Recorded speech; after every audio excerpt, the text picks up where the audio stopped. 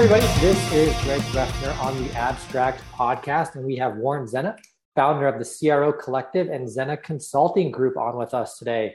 Warren, please say hi. Hey, Greg. Thank you. This is really nice to be here, and I appreciate the opportunity to chat. Yeah, I'm really excited to chat with you today, Warren. Early in my career, I thought the elusive title of CRO was something that I wanted to earn way too fast in my career. And looking back on it, I'm glad that it didn't happen in the time frame that it hasn't happened yet. How long ago was that? I'm just curious. Like, when was that you were thinking about being a CRO? So that was the first day as my role of an SDR 8 years ago. So I was like, I'm going to be a CRO, even though I have only been an SDR one day.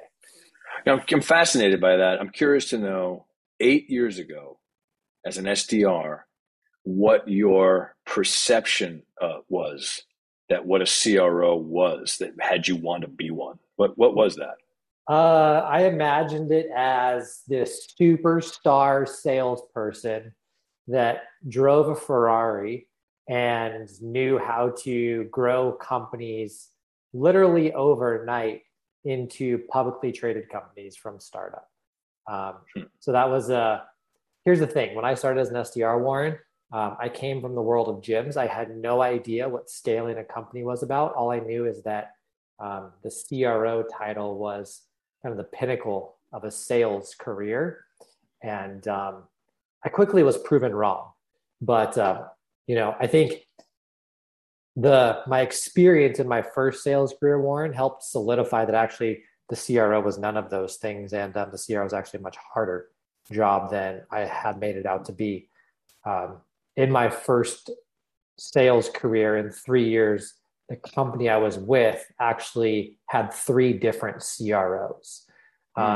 Every year, that previous year's CRO would be fired, and the next one would come in with amazing ideas, new changes, reorgs, re-territories, and ultimately made me realize, which is why I'm really excited to chat with you, is that there's a strong correlation between the success of the CRO being successful and whether the company is successful. And it seems like you're uniquely trying to tackle this problem and solve this problem. And I'm really curious to understand kind of what was the catalyst that made you want to go after this role of the CRO and kind of making it a role that isn't on the chopping block every 12 months? Yeah, it's a great question. And thanks for that. I'll just respond to a couple things before I answer. But one is that, strangely, the description that you provided of the way that you perceived to be, the CRO to be at that time, there's 2 things about that answer. One is that it's strangely almost exactly the way that I describe the elusive idea of a CRO in a lot of my presentations, almost word for word. So either you're cheating because you read my stuff, or B, we're just really incredibly bizarrely like-minded. But I do describe this sort of unicorn-like, idea of the CRO as being very similar to the way you just described it. All those accolades, right? The Ferrari driving, killer guy, right? A, and B, for a lot of people, that perception hasn't changed at all. And that's exactly why it is that I chose to do this, among other reasons. But that was mainly it. And I won't bore you with too much detail because it can be lengthy. But the impetus for this entire endeavor was, throughout my career as a salesperson, running sales teams and then running strategy teams and then running marketing teams and then becoming a buyer of marketing and sales services when I became an executive. It gave me a unique perspective on many aspects of B2B businesses. And it occurred to me, I wouldn't say an epiphany, it's one of those movies where all of a sudden some guy has some like flash of light and he wakes up and he's like, real, it was a gradual understanding where dots became connected in the area where marketing organizations, sales organizations, and revenue organizations have matured and evolved in their complexity over the last, let's say, 5 years, right? And the main reason is because as the tech sector matured, the SDR model came into play. The marketing automation systems became more prolific.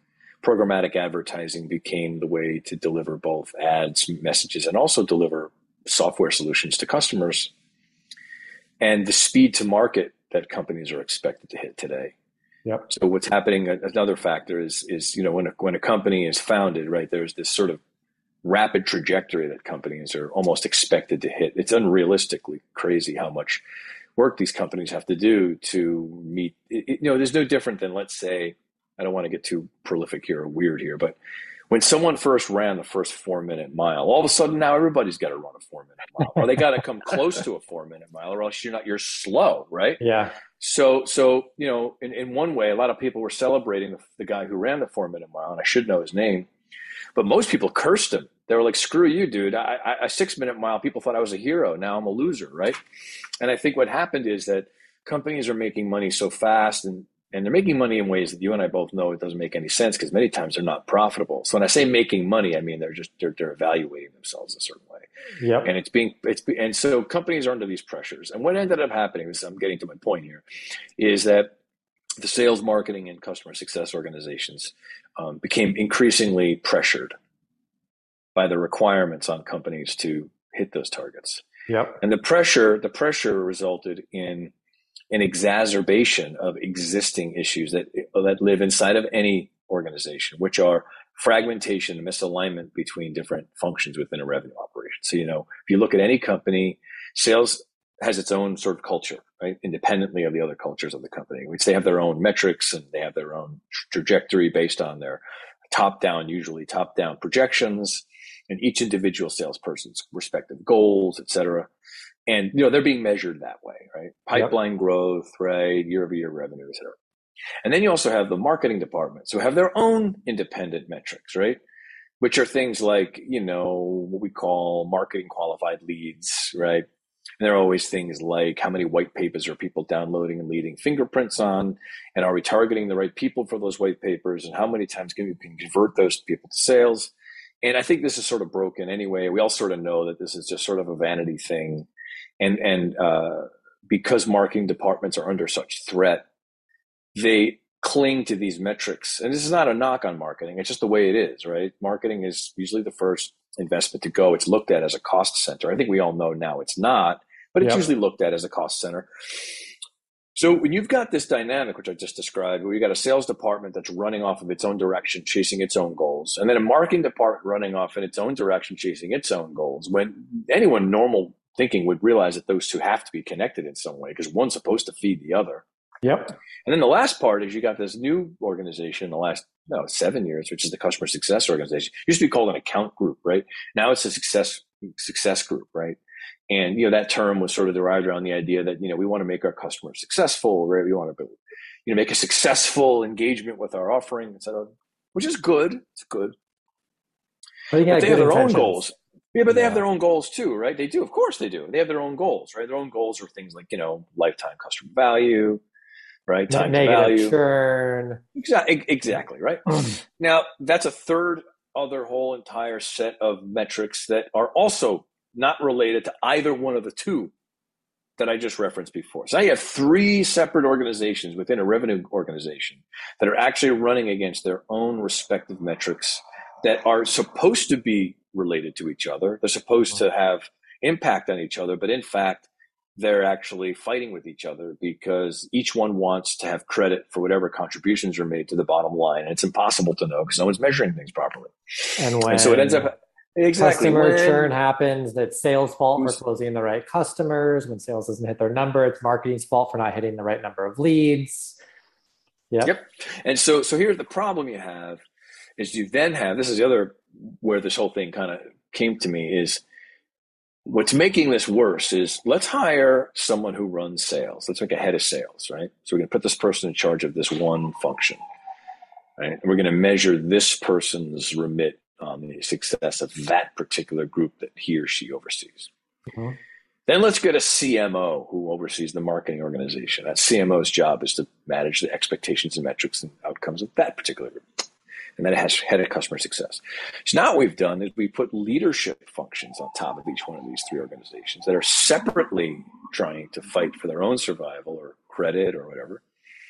And there's no coordination or what I call alignment that's needed for the 3 of those organizations to function properly and create the right outcomes for the organization. And so the answer to that this is where this is all heading to, is the chief revenue officer, right? The chief revenue officer really is not the Ferrari driving sales leader, but a real true revenue leader, right? Operational leader, organizational, functional leader who has really strong business acumen, understands how businesses work, understands financial models, is an excellent marketer and salesperson, and understands how the business runs, and more importantly, understands how to do two things. One, build a revenue coalition of organizations that are all designed to feed each other's outcomes, all predicated based on what the customer experience is, right?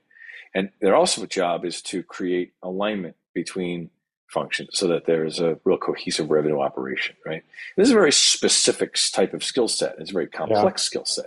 So the person that comes out of a sales role might be really, really killer at building sales organizations, but might not be a fit for the job in the manner that I just described. So you've got two problems. One is you got the funnel coming into the role are all salespeople or heads of sales whom are not really prepared for the role, which the way I just described. And then you got CEOs who don't really fully understand how to implement a CRO role in the manner that I just described.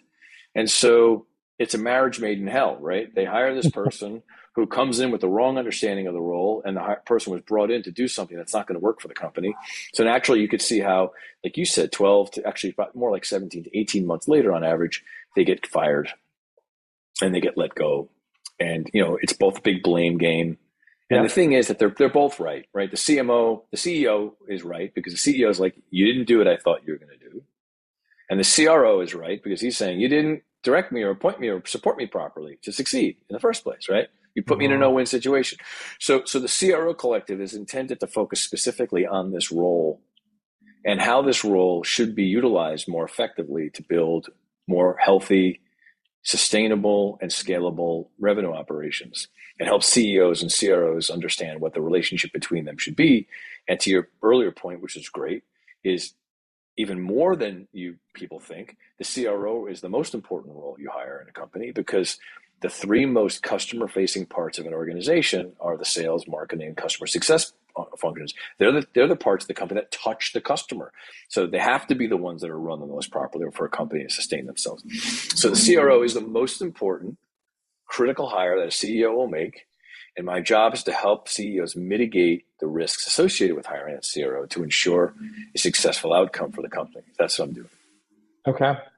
So what's interesting about that, and you kind of answered a question that I wanted to dive into a little bit already, but I have yet to be at a company where the CRO actually oversaw all three of those departments. Usually they're the C-level title of sales, and then they have a counterpart CMO in marketing, and they typically have like a chief customer officer. And so it's almost like I agree, chief revenue officer should oversee all three, but it's almost like CEOs needed a way to hire a C-level executive, but only give them a sales title. So they gave them the CRO title. Have you seen that a lot in the work you've been doing and the people you've been talking to, where it's more of just a C-level sales leader? Yeah, that's typically, not always. I'm happy to say things seem to be changing a little bit. I'm seeing more,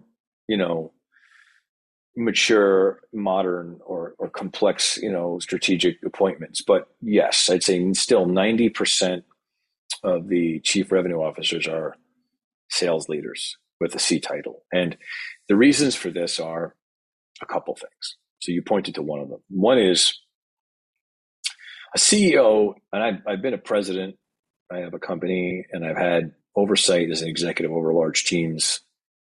So I'm intimately, personally familiar with this particular dynamic. So I'm not just speaking like out of school, like from the sidelines. Like I had this problem and I get it. Is you sort of have to make your people happy, right? So if you have a team that's working, you want your best players to be happy, because when your best players are happy, they'll keep contributing their best play to the team.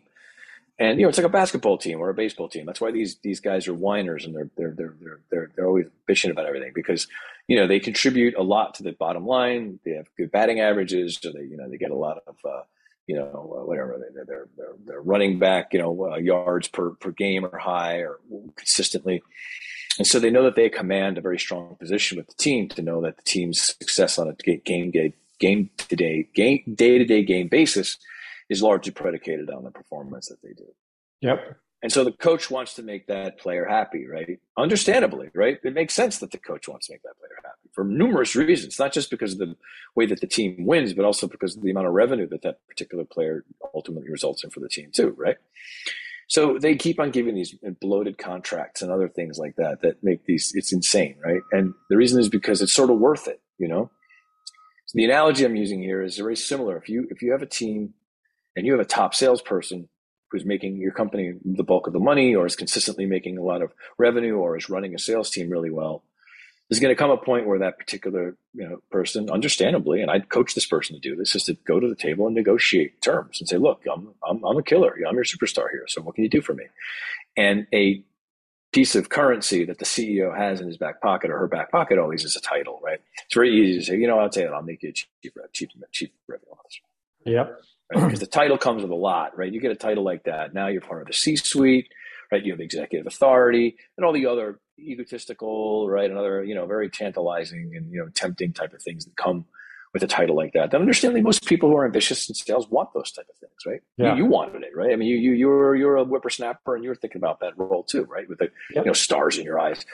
And so, the reason, I guess what I'm saying in a long-winded way, is that these titles are doled out are not strategic business decisions many times. They're more like just ways to sort of, dole out things to compensate people and move pieces around a puzzle so that the CEO doesn't left himself in a vulnerable position where the best players leave. So it's not uncommon to see a chief revenue officer being someone who is promoted into the role for this reason. And then the other thing is the CMO role. This is a really weird one. Is the CMO role is in my best view. I don't have the science on this, but I think this is the case. If you look at the B2C sector, right? You look at like a beverage business, right? Or you're looking at apparel business, or you look at like a sports apparel, like Nike's a perfect example, right?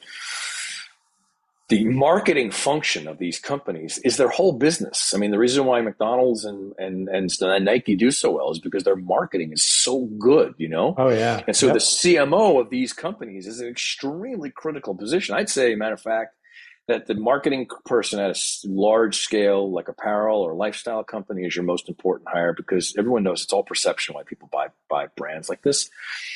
At this point now, the technology for sneakers is so good that, you can buy a lot of sneaker brands, you get a good sneaker, but you buy Nike because they've said something to you, right?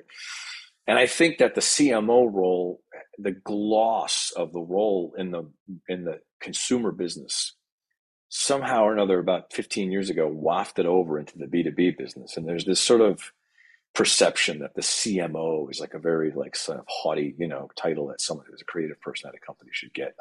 I don't know if it strategically makes sense for an organization in a B2B company to have someone that's a CMO within the same, sort of context as someone who works for a consumer-based company. And I don't mean to say this at all. And I don't want to say this. I want to make sure I'm not saying that I'm diminishing the importance or the value of a marketing function at a B2B company. I'm just saying it's different. I'm saying that the role itself, the function it plays, is much different than a role it plays at a B2C company. And as a result, my point I'm making is that the CMO role seems to be one that's kind of very liberally given out. Almost all these B2B companies have some CMO. It's almost like sometimes they'll hire a marketing person and they'll just call that person a CMO from day one. And I don't know. I think that if a lot of the companies that I work with were to think about the implications of that with a little bit more thought, they'd realize, wow, if we call somebody a CMO, we've sort of set ourselves up to a position where now we put somebody into this executive suite that we're maybe creating a collision with someone whom we need to hire later that needs to oversee the function of that person. And now we've created a political problem for ourselves, and that's the issue.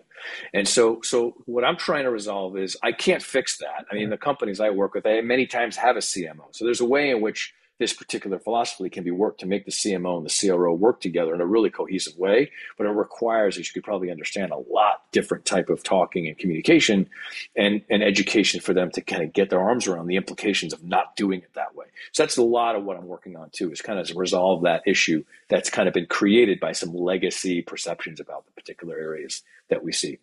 That's interesting. Yeah.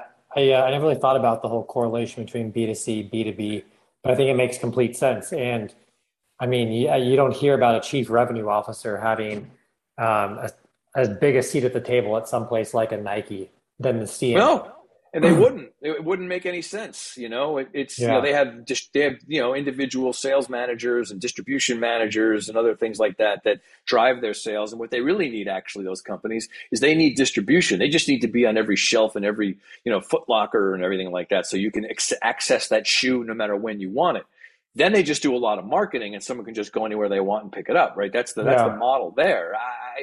But with the brands you and I are talking about, they don't have that benefit. They need a really strong revenue strategy to get people to become buyers, and they need that revenue person is a much more critical role in that scenario than a marketing person is. And again, it doesn't mean to demean or diminish the value of the marketing, because it's critically important in the way the CRO organizes the business, but it's not the reason why people buy. In the B2B space, they buy because they have a functional need, for a solution, and they have much more difficult kind of buying cycles. It's not so, I'm going to go to the store and pick up a pair of shoes. It's like, I'm buying a software product that's going to be embedded in my company for 16, 20 months. I need to really think this through. That's a whole different animal. So anyway, I think you get the point. Yeah, absolutely. So keeping track of time here, Warren, like myself, right, 8 years ago, I wanted to be this Ferrari driving, master salesperson. Um, and I still think that, I think of the role of a C-level executive now that I've, been in software sales 8 years. I've seen the tremendous pressure that goes along with, or should go along with, that title, right? Like a true earned CRO who's responsible across the entire life cycle, marketing to sales to customer success. Like that's a weight that not a lot of people should want to carry, let alone do carry. Yep. And so what kind of wrapping this up, what would be your biggest piece of advice for people who are thinking like, hey, I don't just want to be a VP of sales. I don't just want to be an SVP of global sales. I want to be that CRO and own that entire life cycle of revenue, start to finish. What would you tell that person today thinking about wanting to be in that role next year? Great question. Thank you for that. Well, the first thing I'd say is you're right, is that it's not for everybody. And I think the first thing to do is to first, like, if you don't talk to me or, whatever, and you do for some reason through the ether or get the idea and understanding that the role is much more complicated, the first thing you have to do is say, is that the role for me? That's the first thing, right? And you have to be honest with yourself. Like, you may just be great at running sales teams, and that's just a perfectly very good thing to do, and it's fine. And if that's the case, then that's what you should do. You just all run sales teams and just get as high up in our hierarchy as you can doing it. And I'd also say, as a caveat as well, this is a really good piece of advice, is some of the senior salespeople that are listening to this and that I speak to will probably think, you know what? There still are plenty of companies out there that'll hire me as a CRO and let me run sales. I'm just going to do that. And here's why that's a mistake: because they don't last. They don't last. It doesn't work. There's a higher chance that you'll end up leaving that job in 12 months than not. So I just don't do that. It's an ego thing, and it's not going to work. But for the person that says, you know what, this is a really great opportunity, I'm excited about this. This is something that attracts me. Here's what I think. I'm going to make an assumption, and I'm probably right about this. For the person that finds this particular type of job exciting, that type of person probably already has an existing understanding of how all these things work together. That's why they're interested in it, It's not like they're going to come to this thing totally cold. The people that come into a job of this type are ones whom have the nature where they're thinking more strategically already, So I would ask, like, where is the complexity and sophistication of that thinking? Like, have you been, as a salesperson or as a sales leader, what is your interaction with marketing? What's your understanding of the way that marketing affects your job? When you think about a new customer and they come on board, what is your understanding of the way a customer is onboarded and what their experience is like? And I'd be starting to ask yourself, really be honest with yourself. If you were to look at like 100% being complete knowledge, do you have a 5% understanding of that thing? A 10% understanding of that? Like, what is it? And just be honest about how much you think you feel you've got a good understanding, not mastery, because you're not going to get that understanding of the bigger picture, right? Because that's the way that you're going to advance into this position, because you can bring that thinking to an opportunity, right? And so I would start today. If you're a sales leader and you want to be a CRO in the way that I'm prescribing it, go over and talk to the CMO, if there is one, or the head of marketing, and say, why don't we have meetings every week? Let's have a meeting every week, because I think it'd be really great if I understood the way what you guys do impacts what we do and helps us. And that way we can make it better, right? I want to help you succeed, Mr. Marketing Person. Yep. Because if you guys can give us great leads and we close them, then we both win. I don't think we're doing that. So be the leader and go make that bridge and set up a system where you and the marketing person meet regularly. You don't have to tell your boss, just do it. And dig into their numbers. Ask this marketing person, how are you measured? How you guys go to market? Like, how do you determine how you're going to do this? And what are you being measured against? What's success? How does that relate to me? And as that relationship evolves, if you do that for 6 months, you're going to have so much more of an understanding about the entire revenue operation that a salesperson that just stays in their silo and doesn't go out of it. And I do the same thing with customer success. I would encourage this. Build a team independently of leaders and be the person who creates a bridge of understanding and cohesion, and figure out ways that you can make the two work together. And there's no way that anyone can lose from that type of a move. And I think that it will give you an incredible opportunity to be able to go to your next job and say, here's what I did. And I think that's a good start. That's my answer. I love that. It's, and I love that you added in that customer success component, because in my experience, I mean, I've sold deals, Warren, as an individual contributor, that I know my customer success team cringed at every time that customer got on a call. There was a correlation between the lead source, the dollar size of the deal, and that customer's churn risk. And when you start to understand how to put all those pieces together, like, it becomes something truly powerful that not a lot of people understand. And so start doing that today. I love that advice, because it's a kind of don't dress for the job you have, dress for the job you want. It's, exactly. That's great. Thing. So, start acting that's like the name. That's the name of this episode. That's the name of this episode. Okay. Dress for the job you want. That's it. You just got it. Yeah. Okay. All right. Fair enough. Well, Warren, this was awesome. For anybody who wants to get a hold of you, learn more about the CRO Collective, what's the best way to do that? Yeah, so there's a couple ways. So my website, thecrocollective.com, there's a lot there. A lot of really good stuff to read. There's all different podcasts and things. And then my email address is warren@crcollective.com. And if you Google me, I'm the only Warren Zenna in the entire world, so I'm pretty easy to find. And then I'll put a little buzz in here for, the Zenna Consulting Group is an agency. So we actually are a marketing agency. We're probably one of the top organic growth marketing agencies in the country. And so any company that's looking for like really superstar, top-notch growth marketing or audience acquisition, Zenna Consulting Group, ZennaConsulting.com is another place you can look to. But I appreciate the opportunity. This is a great conversation, and thank you so much for inviting me. Yeah, absolutely. My pleasure, Warren. I think our listeners are going to get a lot out of this, and we'll talk soon, sir. Thank you so much. Bye.